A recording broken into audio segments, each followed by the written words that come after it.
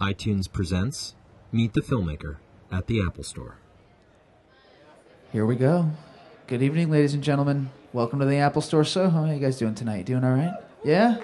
Doing good? All right. Nice. I like the energy. It's going to be fun. We got a really awesome event lined up for you right here, so we're going to jump right into it. Like I said, Tribeca time. It's been the best week ever in the history of weeks. This is one of the best ones. And my best friend in the world is about to come up here and talk to you. He's been coming up in front of every event. He's from a great group of people called the IndieWire Group there. He's going to talk about that. We partner with them every year. This year, no different. And they help make all these things happen here for Tribeca. So please make them feel welcome. Ladies and gentlemen, one last time, Basil from IndieWire. Thanks so much. So I want to thank the Apple Store Soho and Tribeca for partnering with us to do these panels this whole week and part of last week as well. For those of you that don't know, IndieWire, IndieWire.com is your online source for independent film news. We cover film festivals, premieres, openings, lots of other things. We publish multiple times a day, publish every day. Check us out, IndieWire.com. Ladies and gentlemen, please welcome this evening's guest moderator, Anthony DeCurtis from Rolling Stone, and tonight's guest, director Stephen Mitchell.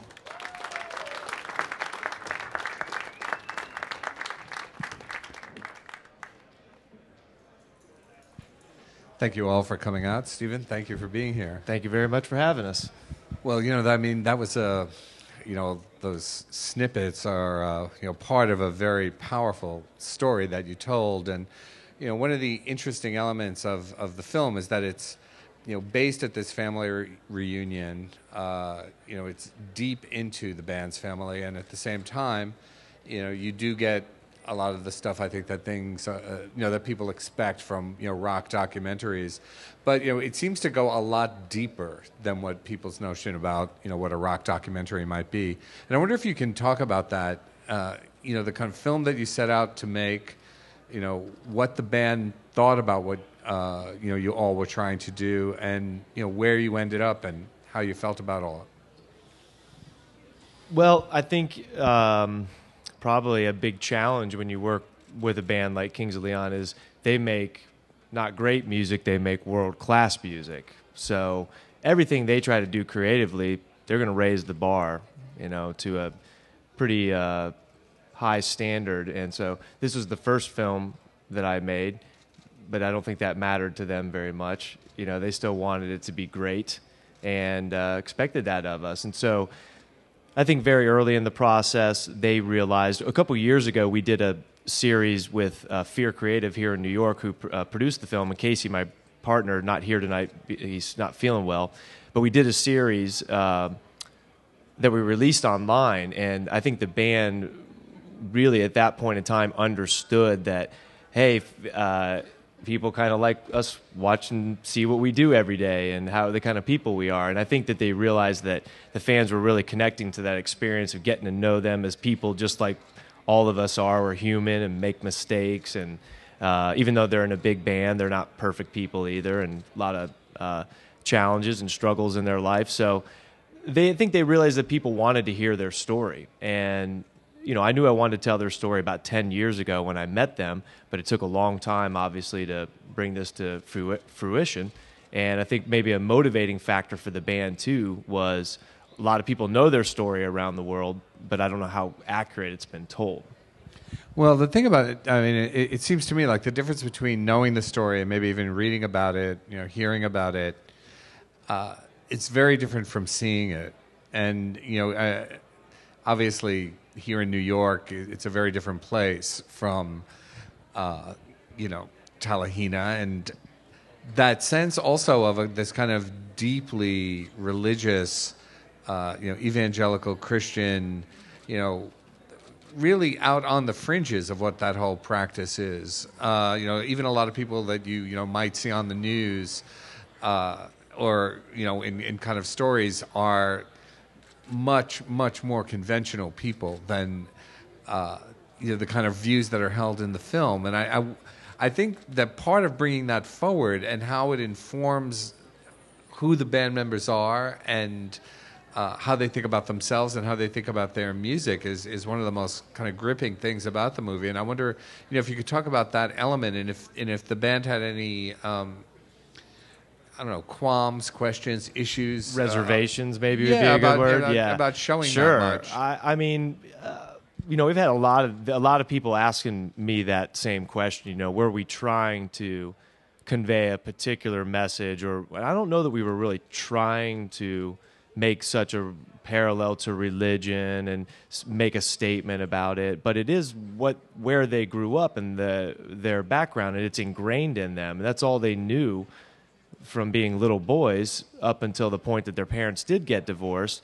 And it's I think it's actually, Pentecostalism is pretty strict. The women can't cut their hair. They can't wear makeup, no jewelry. The boys oftentimes, when they were little, if they would play in basketball tournaments, they'd have to wear long-sleeve shirts and pants. So if you can only imagine literally Nacho, Nathan, Caleb playing in basketball tournaments in long-sleeve shirts and pants, that's what they used to do. So, and then your father's a minister.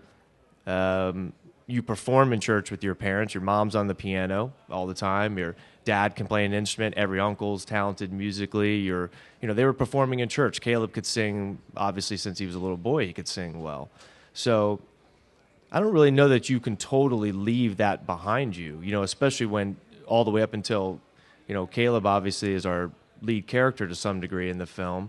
He did think he was going to be a minister, and that's because that's all he knew. And that's not something he wanted to be like his father, And so when that fell apart on him, that shook his world upside down. So I think maybe if we wanted to show anything, it was just the accuracy of what they came from.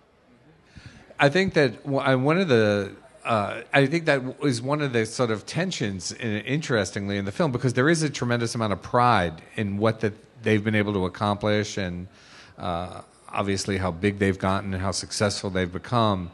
On the other hand, it's a very different kind of success from, what the Pentecostal vision of success would be. And, obviously, Caleb and the band, I think, as a whole kind of struggles with that, as do the people around them. And I wonder, if you could talk a little bit about sort of negotiating those waters with them. Yeah, and I do too, probably to some degree. So I don't have the same background that they do, but I can relate in many ways, I guess you could say. And I think when I got to know Nathan and Caleb 10 years ago was maybe some of the similarities of why we clicked as friends, and I could not necessarily understand about where they came from, but have an understanding of how to go learn more about it. And but I think they do struggle with it a little bit. I think when maybe the first half of your life was so extreme in one direction, and all of a sudden the second half of your life is in an extreme, I don't know how a person handles that very well, Angelo, who you meet in the film, the longtime producer, he talks, and I don't ever get the quote exactly right, and he says it a lot cooler than I do, so I'm probably going to screw his own quote up here a little bit. But it's something to the degree that when he first met them, he got this sense that they had, like, God on one shoulder, or the devil on one shoulder, rock and roll on the other, and like God swirling all around in the middle of it. It's a weird, tornadic. Every day in their world is wild. It's interesting. I mean, that whole set of issues is something that runs through the very origins of rock and roll. Somebody like Little Richard or Jerry Lee Lewis. Would routinely they go back and forth between giving up rock and roll and then going back out again and really genuinely feeling. Or Elvis, had his gospel run there. Even some of those guys, and exactly, I know, yeah, feeling that you're going to lose your soul doing this, and I wonder, what your sense was about, just kind of again, just kind of getting that deeply into that with the band, because you get a sense of, they're clearly enjoying what's happening with them, but you have that feeling too that there's an element of questioning of it on their parts. Yeah, I think that's a very accurate assessment, but I think in some ways I've seen them go through that cycle you're talking about, where when I first met them they were fairly conservative, and then their wild curve went off the stratosphere probably, and then they seem to come back and settle a little bit, and they're getting married and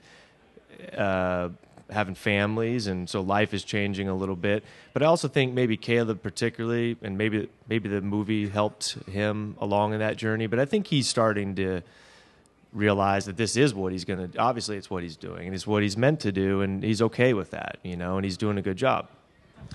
Talk about, I'm trying to strike a balance, between this deeply personal stuff and also trying to, say something about the band's music and, show a little bit about how they work and what their days are like and what those experiences are like. What was some of I guess the maybe aesthetic or thematic decisions that you had to make? Yeah, those were all good points, decisions we had to make. And Casey, again, who's not here tonight, was kind of our guard dog on this fact. But we didn't want to make a behind the music, and that doesn't mean behind the music's not a fantastic show. We didn't want to make a standard documentary, or we didn't want to make a standard anything. I mean, nothing Kings of Leon ever does is standard or conventional. So we knew we wanted to shake it up a little bit, maybe have a hybrid or a genre buster, So we decided not to lower thirds, this is Uncle Cleo or this is the year 1985. And part of that was due to, we wanted to jump around. We wanted to have slow moments where you got to be at the park and really enjoy that, but then fast, hectic moments in their lives, obviously. And we wanted to take everybody on this coming-of-age journey that we had stumbled upon in the footage with Caleb and the interviews and so forth. And so, yes, I think stylistically, we wanted to make sure we had elements of all the necessary factors, because you still are serving a fan base, and you want to make sure your fans are getting what they want, but maybe you can teach them something while you're at it, too.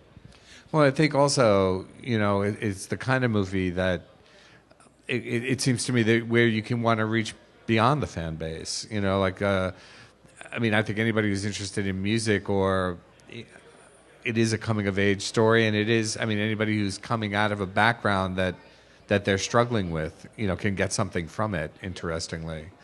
What about, there was a lot revealed, about the family, particularly about their father, about their mother as well. And what were those issues like as far as the band themselves dealing with that? And also, I'm sure, I don't know if it was a question of approval, but the family obviously, I know you probably had to show them the movie and have discussions with them about it. Can you describe a little bit about what that was like? Yeah, I mean, that wasn't easy, obviously, and like I said, I've known them for 10 years, and so I think there was a lot of friend trust factor in there, and they've gotten to know Casey pretty well over the last few years, too. So I think they knew our intentions were proper at all times, and I jokingly call myself Kings of Leon fan number one, so I didn't want to put anything out there that made them look bad or didn't serve the greater purpose, and I'm proud of my friendship with those guys, and I think they're an awesome band, and they do have an amazing story, but there's touchy elements in there. And so I think, that interview with their father, I was particularly nervous about. I like him. I get along with him well. He's been good to me, and I didn't want to embarrass him, but I had a job to do, and I told him I wanted to do the interview, and he wanted to do it. And I think in those cases, we just try to treat everyone respectfully, and don't try to abuse the privilege, fairly, basically. Yeah. Mm-hmm. Pretty clearly, a lot of the energy that I guess the boys learned, in that environment is something that translated into their music. And wonder if that was something that was you all discussed. And well, that's really a good way to state it too, because I think they've learned how to be performers as children growing up in the church. And so I think when they decided to have a band, get out there in the world, they were reserved at first, and I think a lot of you remember mustaches and all the other, I don't know what they were doing then, but it was just a matter of channeling that energy into their new focus of what it is they wanted to do with their presentation and music and so forth. But that scene particularly, that was one of the first things when we were starting to cut the film. Paul Greenhouse took some of my research. He's our editor that's not here tonight, but I had gotten some of that footage. It's actually of 3 different films, the worship footage that you're looking at. One is from a film called Holy Ghost People, and I think 66 or something like that, about Pentecostalism, West Virginia area. Another one was called Joy Unspeakable, and it was a film from the early 80s, Indiana Public Television, that I tracked down. And then the last one, which is really incredible, is a film from 1972 called Marjo, and that won an Oscar for Best Doc that year. And so Sarah, the director that lives here in New York, I had her over and showed her that and asked her if it was okay after I did it. Yeah, she loved it, so that was great, and I remember showing it to the boys, and I think it was so accurately, and I think it's, you said earlier, DNA, or my friend Bill Flanagan says the DNA of rock and roll, and you're nailing it too. It's the purity of the emotion and the passion that they put into their music, and that's probably where it evolved from. So when we showed it to the boys the first time, it made, I think Caleb said something to me like, man, I just don't know about that. It just makes my skin crawl, and I don't want you to change a thing. Okay. Powerful. There was just one other scene I wanted to discuss with you before we open the floor, and that is the scene. It's sort of like in a corridor, and some filming is going on, and I guess I think it was Caleb was being filmed, and just was saying like turn off the camera. Well, yeah, when Nathan's somehow yelling and filming at the same time. Yeah, exactly. And we made you. And all yeah, this. That was Nathan filming him. Nathan filmed a lot of the footage that's in the movie. He once we told him that we liked his footage, that was a blessing and a curse, because then he was turning in hundreds of hours of footage. But no, it was great because he turned that in and he said, "Man, there's something on there, dude. I'm telling you. I don't know if you should show it to Caleb or not. Don't show anybody. You can show Casey or whatever." And we watched it and we're like, "Oh my gosh," So we cut it and put it together with something and showed them, and that's probably the most nervous I've ever been in my life. You want to sit down with Caleb and show him that for the first time? That's not fun. Yeah, it's one. So I give Caleb a lot of credit for being absolutely man enough to show you that he goes through that with his brother, and yeah, cool. It was it's just one of the most sort of emotional moments of many in the movie. Well, let's see. I'm sure we have some comments and some questions, and just raise your hand. We'll come to you with a microphone right here in the center. Hi, I'm a huge fan of Kings of Leon, and I want to. I'd like to ask you. You made 2 comments. One, you said that they don't do anything conventional or something in that along those lines. The second thing you said is there was an arc in their history, and they went from conservative to a little out there. So I'd like to ask you your perception, because in the New York Times, I think about within the last year, just before their new album came out, I think the band or Caleb stated that he thought he was, and I'm using my own words, selling out or going a little bit more conventional or mainstream. So can you speak to that juxtaposition, and if that was a conscious choice or if it was just a natural evolution, and they ever got to go back to their original edgy stuff? Yeah, that's like everybody asked that question, obviously. I mean, I'd never speak for them musically because that's their world, the music that they create. Obviously, they're the guys that do that. But, having watched them, I think some of that early stuff, the reason it's so edgy is they're coming out of this world that we're talking about, all of a sudden have their chance to get out there and kick hard, and there's drugs and girls and people are reacting, and your brain explodes, And so, those first... the EPs and the energy on that thing is wild, I think, and then, of course, Youth and Young Manhood has that as well. And then if you notice, I think, you go into Aha Shake and they're sort of hitting stride. And I think that's when they really got comfortable and saying, oh, we're good at this. We can really do this. So, yeah, I think everybody goes through changes in life and different perceptions and may come back to it. So I would never want to say I think they're going to come back to the church or make Christian music one day. I don't really think they perceive things that way. I think they just do what they want, But I think they're like all of us that go through, you change as you grow up, I think. I think that struggle of, are we selling out or, are we abandoning something is something that all bands in particular just seem to go through. who want to reach an audience. I think that once you're not just speaking to yourselves in a way, and to the people closest to you, there is something that's lost, perhaps. But also, you're communicating with a lot more people. But it's a struggle. Yeah, no, that's a good way. You're communicating with a lot more people. And it's funny, the one question I get repeatedly at these screenings is like, why does Caleb hate You Somebody so much? And he doesn't hate the song. I mean, only Glee hates the song, Anyone?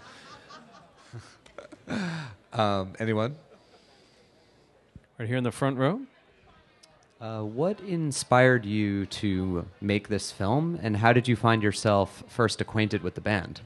I was living in Nashville 10 years ago this month, as a matter of fact. I was down there. I was working in music publishing for Ken Levitan, who's their longtime manager now, and I was working at his startup publishing company. So one of my jobs was to go find young, talented artists and writers, and not in country or not, find rock, find R&B, stuff that was different down there. And so their attorney, now longtime attorney, Kent Marcus, he lived about 3 houses down from me, right behind Music Row, basically, there in Nashville. And so they kept saying, come down and hear. My friend called them the Wonder Twins. My friend that's from California, he called Nathan and Caleb the Wonder Twins. I was like, what's he talking about? Wonder Twins, and they're going to kill me for telling this story, I'm sure. Yeah, but that's all right.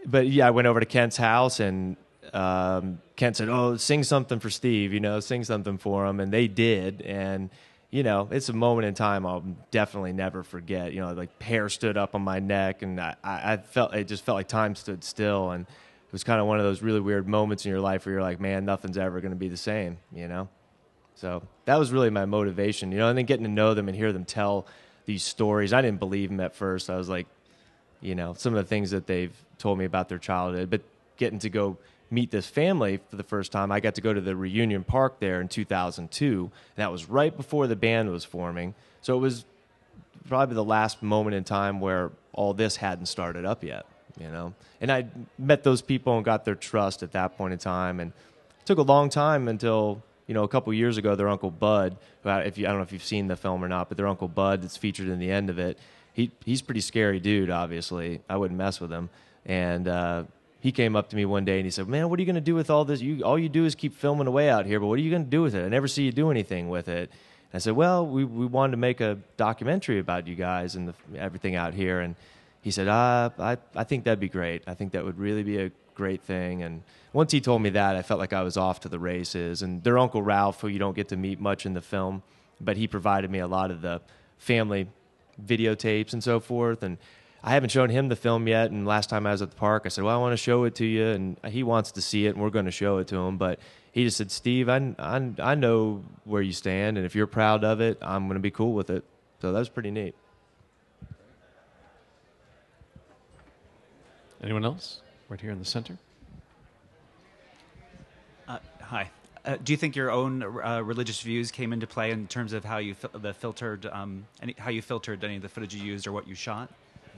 Yeah, and I think so. I think, I didn't grow up Pentecostal, so I don't quite relate to that. But I can remember being in like Christian prep schools growing up where they're telling you, if you don't believe this, you're going to burn in hell, or if you don't become a missionary, your life's going to fall apart. And I was like, I don't want to be a missionary. There's nothing wrong with being a missionary, but I thought I was going to play professional football or something. I don't know, but yeah, I think so. Maybe some of that,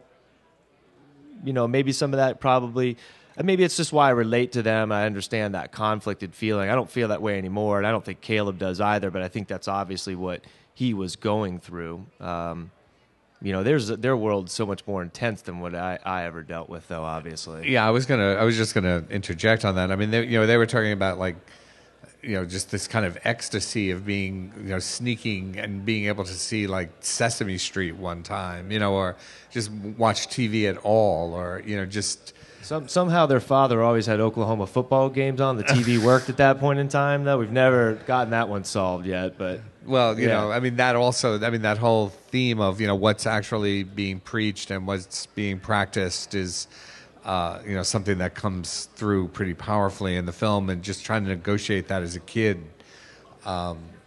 it's very it's a strong theme, I think, in the movie. Yeah, and it's their childhood was very strict and it was very different than most anybody here has probably dealt with the man-made rules within Pentecostalism, and so I'm sure that weighed on them. I don't think in fairness though to Uncle Ivan, their dad, and Betty Ann, their mom, I don't think that they particularly enjoyed that side of it. I don't think that they were so. They gave the boys a little room. I think I think they were concerned that they wanted to be happy kids. You know what I mean? So I think that was always on their mind. It worried them. I think that world was so intense. From my little bit of talking to them about that, I think it worried them that they were putting them in that position, but. And they moved so much that they never really could settle in and get to know people well. If they stayed anywhere for one period of time, it was at Nacho's house, They would go camp out there. But other than that, their mom it's really great. They have a couple things that they've saved from over the years, and they have their dad's preaching Bible, which I love looking through it, and the youth and young manhood map is in the back of that where they got it from. It's pretty killer. But their mom has a notebook full of girls where they would write their names in there for her to keep track of, so then they would come into the city. So she had a notebook with girls, Becky Louise or so-and-so Nicole, and just books full of girls leaving their numbers for them. So I guess they've always dealt with that too. I don't know. Well, it's interesting. I mean, it was about the moving around. There was that moment, I forget which who said it exactly, but they were saying, I just quickly learned that never to get close to anyone. That's a pretty amazing comment that I think that Caleb makes in there. It's a really telling comment, is I guess what I was trying to say. They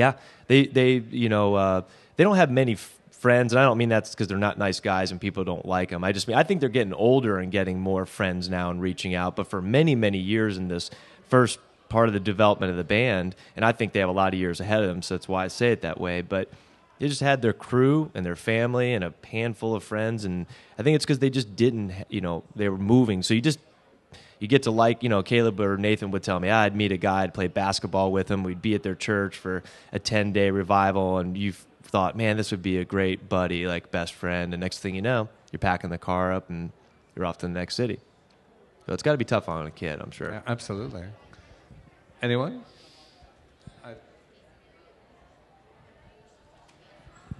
I read that you had something like 700 hours of footage to make this movie. So did all of the good stuff make it into the film, or is there some more that we might get to see in another film? There's a lot of good stuff that didn't make the movie. There was a lot of painful cuts that hit the floor, I guess you could say. So we have some really good deleted scenes that are... A lot of them are very similar to the home movie series, so because they're very short, and it's like a minute goes by where you're like, "What the hell just happened?" Why does Caleb have his pants around his ankle, sitting on a trash can in the middle of the studio?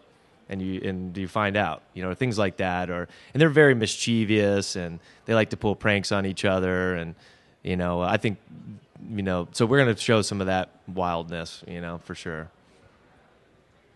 Okay, we have time for 2 more questions. First one in the front row.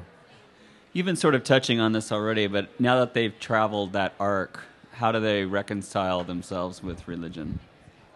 How did they reconcile themselves with the movie itself? Well, no, with religion. Oh. Yeah. Well, I don't know. I wouldn't answer that for them. That'd be a question you'd probably have to get them to ask directly. But I think you hear Caleb say it in the interview that we filmed in France, where the woman's asking him, "Well, what do you believe?" And he's saying, "Well, I don't know. I'm still trying to figure it out." That's probably where he is, I would guess. One more? Anyone want to take on the last question? Is there going to be a Kings of Leon 2? Talahina 2? Yeah, exactly. Back to Talahina. I don't know. I think we leave good enough alone, probably, Well, I think that, if I could just, maybe I'll ask a final question. I think that, you're kind of left in this place at the end where it seems like that struggle is going on still, and not that, they're older and they, seem to have, stabilized somewhat, and they're obviously, enjoying what they're doing. And I think the family has come to terms with what they're up to. But you kind of get a sense that, it's not a nice bow, and I wonder if you could just talk about that element of since also you know them personally as well as just as a filmmaker, what your picture of that is. Yeah, I think the film did help the family maybe provide some closure in a lot of ways, and I think they're very proud of the film. They're calling it our film. Uncle Cambo and Matt's dad say our film's this or our film's that, which is great. But I think I think they're settled in, know this is what they're supposed to do. But I think if maybe some of the tension that everyone senses all the time, or like that you say there's not a bow on it, or it's not perfect, or it feels very unsettled. I mean, if you're around those guys in one day, you realize their whole world's no bow. It's crazy. It's a constant swirl of really epic-sized energy that's mashing up all over the place all the time. It's really confusing, But I think the thing that maybe people sense a lot out of this is they're very driven to be a good band. They take it very, very seriously. They work extremely hard. And I think a lot of that discontent that you may sense is that they don't feel they've accomplished what they need to yet musically. So I think that might be what everyone reads into. Well, Stephen, thank you so much, man. This was really a pleasure. And thanks. Thanks for having us. Appreciate it. Go see the film if you haven't seen it already. And thanks a lot. Thank you again to Stephen. The film looks amazing. Guys, thank you so much for this week. This is it. But we still have the website, apple.com/retail/Tribeca. There's one event left tomorrow afternoon, and it is the future of Tribeca. The student filmmaker panel is tomorrow at 5 p.m. We'll have 4 up-and-coming filmmakers here to screen their films and talk about them as well. It's going to be very exciting. What's that? They're going to talk to me, Suzanne. That's it. It's going to be a fun event tomorrow. Thank you again, Stephen. I can't thank you enough. And, of course, guys, the Tribeca Film Festival app. Even though the festival draws to a close, you can still get plenty of information about the films that played and trailers as well. We thank you so much for coming out, not only tonight but all week, and we hope to see you moving forward. Thank you, everybody. Have a wonderful Friday evening and a wonderful weekend.